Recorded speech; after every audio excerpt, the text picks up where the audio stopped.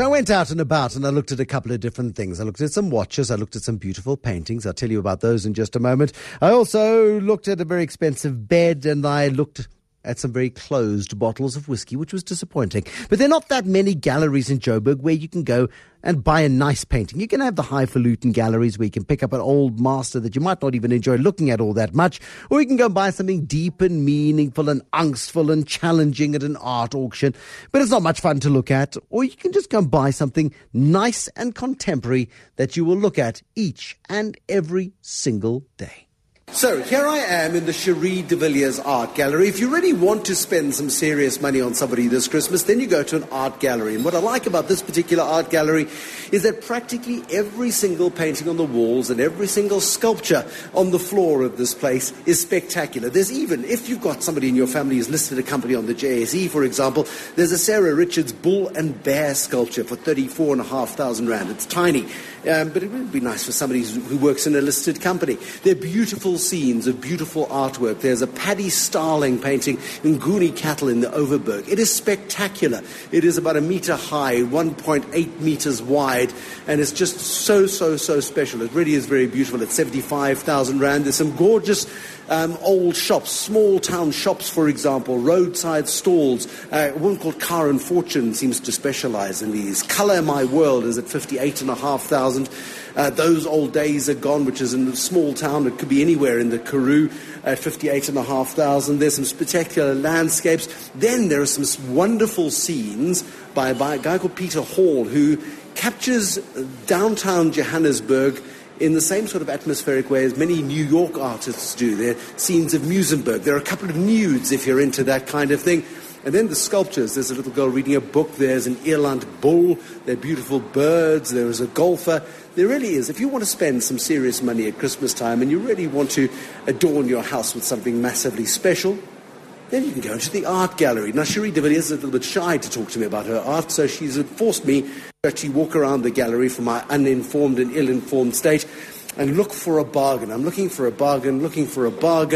5,500 rand. I can do a Temba Kumalo for 5,500 rand. There's 3,800. There's quite a nice range of artworks in here. The Cherie de Villiers Art Gallery with some beautiful, beautiful paintings. What a pity I don't have enough walls. Here we go. Or money, for that matter. But that's Cherie de Villiers Gallery in Hyde Park Shopping Centre. It's a place where lots of the posh brands exist. But also posh brands exist in Sandton City. What about a nice watch for Christmas? If you have the new political party leader with absolutely everything else in the world, for example, what would you get them? Well, a nice watch, perhaps. Certainly, you can get a very expensive one, or you can go to the shop where they sell watches promoted by movie stars and sports celebrities. And then you run into a guy like this. So when you're in Sandton City, you escape from the mewling children being dragged around by grumpy parents who are spending far too much. And we've come into, what is this beautiful shop called? Our shop is called World's Finest Watches. And you are? My name is Ernest. Ernest, and we are standing in front of the George Clooney watches, the Omega watches. These are pretty pricey things, aren't they? That's correct. Tell me how much I might get an Omega for. If you're looking for an Omega piece that George Clooney wears, you're looking at about 40k for a Diver 300. It's a signature piece, fully automatic, coaxial escapement movement. Pretty neat stuff. Okay, then if we're going along to the watches made famous by Julius Malema, which are the Breitling watches, Ernest. Yes. Come and tell me about the Breitlings, because Breitling must be expensive if Juju wears them. All right, well, Breitling caters for quite a bit of people. They start at about 35,000 rand for the mid-range quartz entry-level models, and they go up to about 350 for your solid gold pieces. So why would I pay 10 times more for the thing that tells the time than just the 35 grand one? Well, I guess it's the heritage you're paying for. It's the legacy behind it. It's the story that the watch carries. And it's actually really nice to tell your watch what time it is after a while. Okay, now take me to where the expensive watches are. Because we've done Omega, we've done Breitling. I see you've got a stack of Hublot over there. You've got Rolex. Rolex are kind of pricey, aren't they? Yeah, you can pick up an entry-level Rolex for about 65,000 rand. 65,000 rand for an entry-level Rolex? Yes, so then you get your mid-range Rolexes for about 80,000 rand.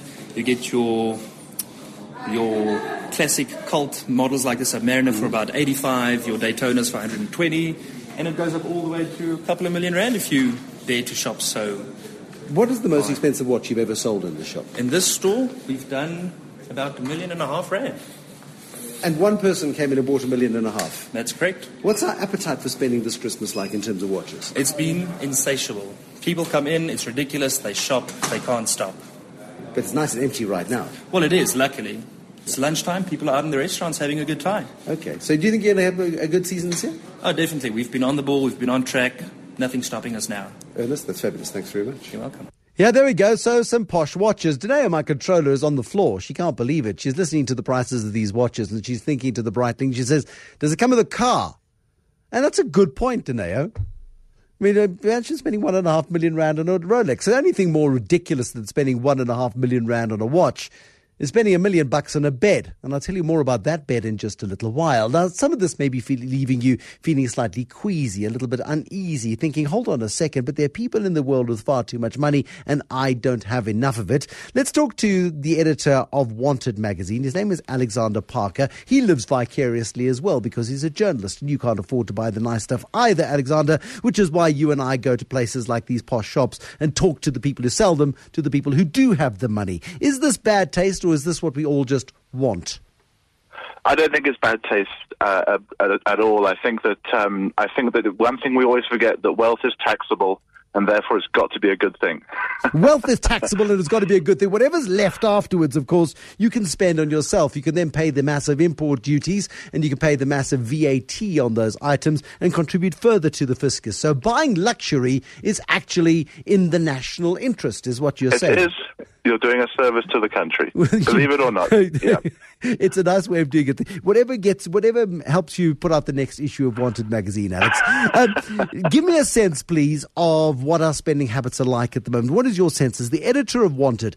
Are there enough people in South Africa with the big bucks to spend on these precariously priced brands?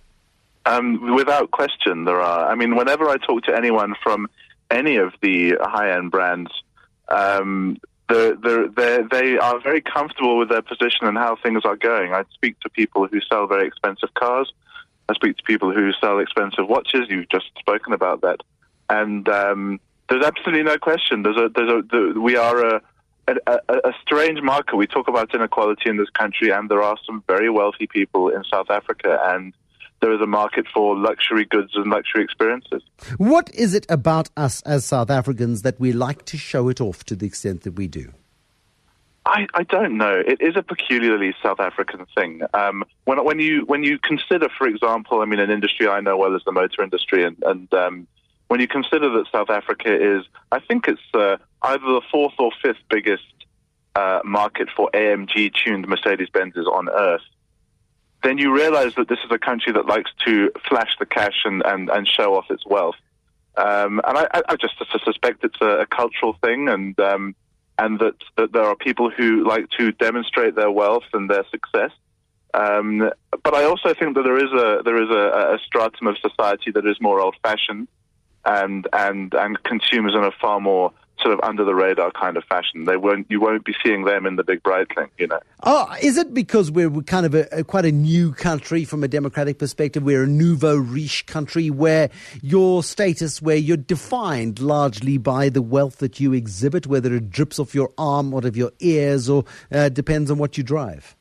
I think you're absolutely right. I think that that is certainly an element of it, and that a lot of wealthy South Africans are perhaps the first wealthy people in their family or in their community, and they're proud of it. And I don't really begrudge people that. I think it's very dangerous to go down that road to say to people that they shouldn't be so brash with their money. I think that it's really up to them. What is the thing that is getting most people talking when you look at, as the editor of Wanted magazine, the big ticket item for this Christmas? Is it liquid? Is it picture? Is it a motor car? I mean, you talk about us being the fourth or fifth biggest market in the world for AMG-tuned Mercedes-Benzes. What is it? What is getting the tongues wagging this year? It's no particular thing. I mean, I suppose there are trends, but they're not trends for an aspect of life. People are always interested in motor cars, watches, and other sort of less showy signs of luxury. But people's taste for particular brands does change with fashion and with time. But it's not that people are suddenly looking at motorbikes or suddenly looking at cars or have decided to spend money on a watch for the first time. people have always done that. It's the brands really that change, and keeping your finger on that pulse is when, especially when you can't afford it yourself, is the great challenge of what I try to do. But I suspect the big money is going to go toward the tried and tested brands. People are going to spend the money on the Cartiers and the Mont Blancs and that sort of stuff, the foreign stuff, the Richemont stuff, the stuff with South African roots that is got in all the posh shopping centres where there's a range where you can probably get away with spending around R1,000, or you can spend up to 50 or 60 or 100,000 rand on an you're item. Absolutely right. You're absolutely right. I mean, when I say the brands change, it's from a limited number. I mean, if you think that maybe someone's been driving around in a Maserati and they like the look of the new S-Class, I mean, that's from Mercedes. That's the kind of change that people make. And then on the same hand, I mean, individuals are individuals. People can be fiercely loyal to a brand they've always been with, and of course, the luxury brands are phenomenal. Most of them at working hard to keep their customers happy. Alexander Parker, the editor at Wanted magazine, with a unique insight into the world of luxury goods. More about luxury goods and some whiskey, and then the much talked about bed coming up in a moment. Celebrating summer. Jeffrey in Soweto, anything I can do to help you spend your 58 million rand winnings from Powerball tonight, I will do my very best to do so. He says, thanks for making my Christmas shopping spree even easier. Felicity was something a little bit more serious, saying we give overseas kids in our family an SPCA donation for Christmas, and they absolutely love it. Check my halo, says Felicity. But yeah, everybody does different things, and I love the way people do think differently. But tonight, we're thinking the unthinkable, and it is spending stupid amounts of money on really lovely but really expensive things. That's what we're talking about this evening. Back to the Hyde Park Shopping Centre and to a boutique whiskey shop. This is heaven, this thing. Here I am with Mark Pendlebury in the Whiskey Brother. This is a specialist whiskey shop here in the Hyde Park Shopping Centre, and I need the most expensive bottle of whiskey you've got for me, Mark. Hi, Bruce. So in that case, then we would have to direct you to the Dalmore Aurora. There are only 200 bottles in the world available. It is a 45-year-old whiskey, and the retail price on that is 51,000 rand. Have you tasted it? This particular one I have not, no. I'm very familiar with the Dalmore. I've tried many of their high-end expressions, but with only a few bottles in the country, I couldn't take it upon myself to open it. Now, we know Macro, they sold their 50-year-old Glenfiddich. It was like a 300,000 rand bottle of whiskey. Some lunatic went in and bought it. Yes. Is anybody going to take this one? I believe someone will. We've sold more expensive bottles in the store. We have. So I do expect someone to take this, particularly over this time of year, with gifting and people kind of spoiling themselves. So I don't think this will be here come January. Okay. Now, you've also got the Glenfiddich 40-year-old, which you retail at 33,800. Balvenie, which is a fantastic whiskey, a 30-year-old. There, you don't even put the price up. You're so embarrassed. It's sold. It's sold. It's sold. Okay. But the point is, there is a market for high-end whiskies. Definitely. I mean, we've sold, our most expensive bottle sold to date is a 60,000 rand, and we've only been operating, for a year. So, I mean, there are plenty of individuals, like art, like watches, like expensive shoes or pens, whatever it may be. There are individuals who love their whiskey and are willing to spend a good portion of their disposable income on a good bottle of whiskey. Now, you've got several hundred different bottles of whiskies here, from Ben Riach to the Glenlivet's range and the Singleton range, the Arbelor range and Glenfiddich range, and I'm just looking as I go through just a whole range of ranges, really. Is there a market big enough in South Africa for a specialist whiskey shop like this? I definitely think so. And I mean, our first year has proven that it is the case. We're the 7th biggest market for Scotch whiskey in the world, and we've dropped into 7th. We used to be the 5th place. So we're a big consumer of whiskey, and of course that the high-end stuff is still a niche consumer, but there are enough of those individuals to warrant a store like this. Okay, if I was asking for the cheapskates guide to Christmas, how cheap could I go here? 120 rand. Oh, good. Yes. So we'd like to think we've got something for everyone. We definitely don't want people to be intimidated by the fact that we're a boutique store or that we're in the Hyde Park Mall.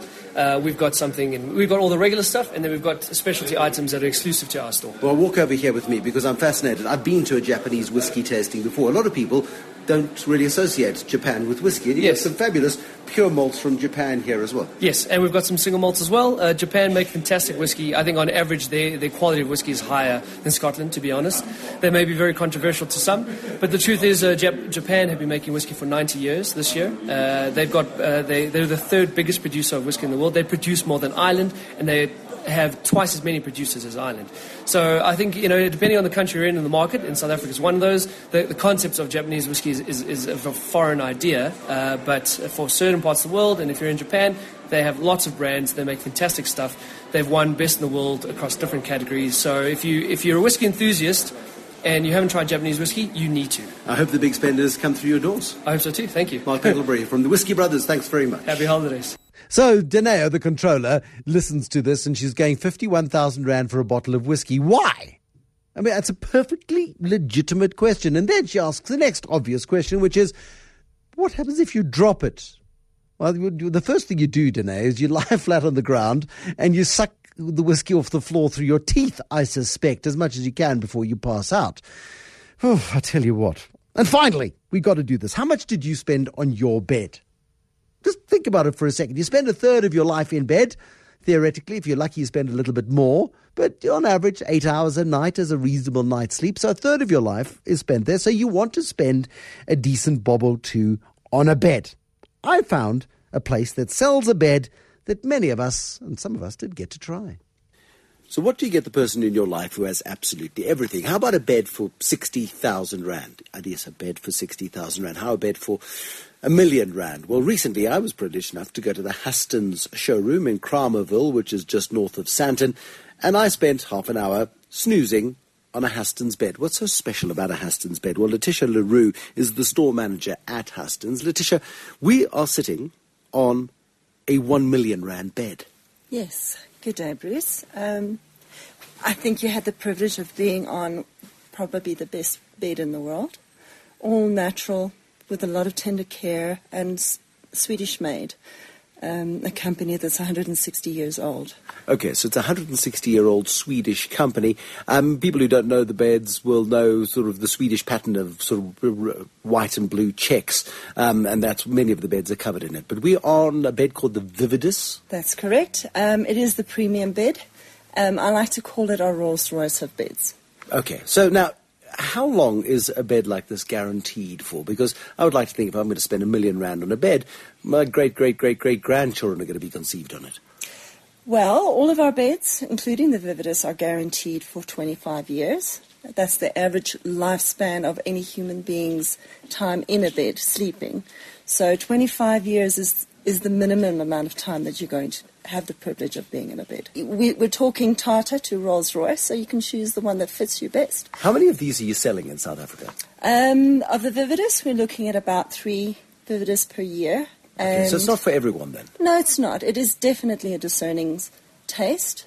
And with anything in life, when you have the best, beginning with, or shall we say, beginning with the Tata up to the Rolls-Royce, we're not all driving around in Rolls-Royces. Now, what makes a bed and what makes a Hastings a special bed? I know it's made out of slow-growing Swedish pine, and it's got oak dowels instead of screws, and it's handmade, and it takes 160 hours to make. All of these important things are wonderful, but it's not exactly something like a painting that you put up on your lounge. Only very few people would get to sample your bed.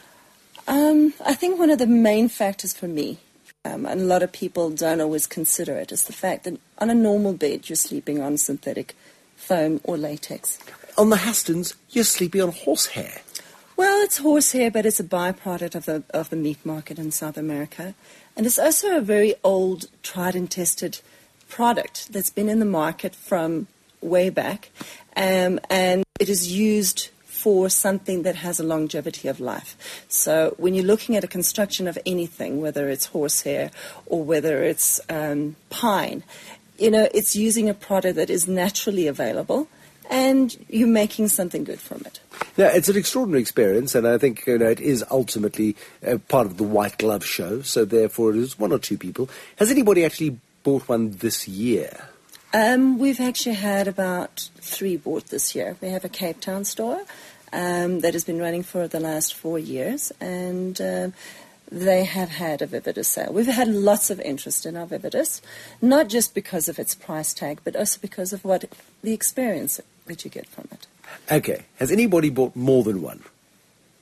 In South Africa, no, but worldwide, it's very popular. Dubai store has a great following of Hastings or vividis beds. Is this market big enough for Hastings? It is without a doubt. The South African market, there is money in it. I think there's just awareness. People don't know the brand as well as the European market. So we are doing a bit to make the brand awareness. So I think ultimately it's a taste of time. We will get there. We'll get to the point where at least 4 to 5 vividis is sold in Johannesburg. Okay, now move up here because I'm getting... Right, head down, and it's like lights off. And I think that's enough of this chit-chat for now, because I think it's time for a bit of a...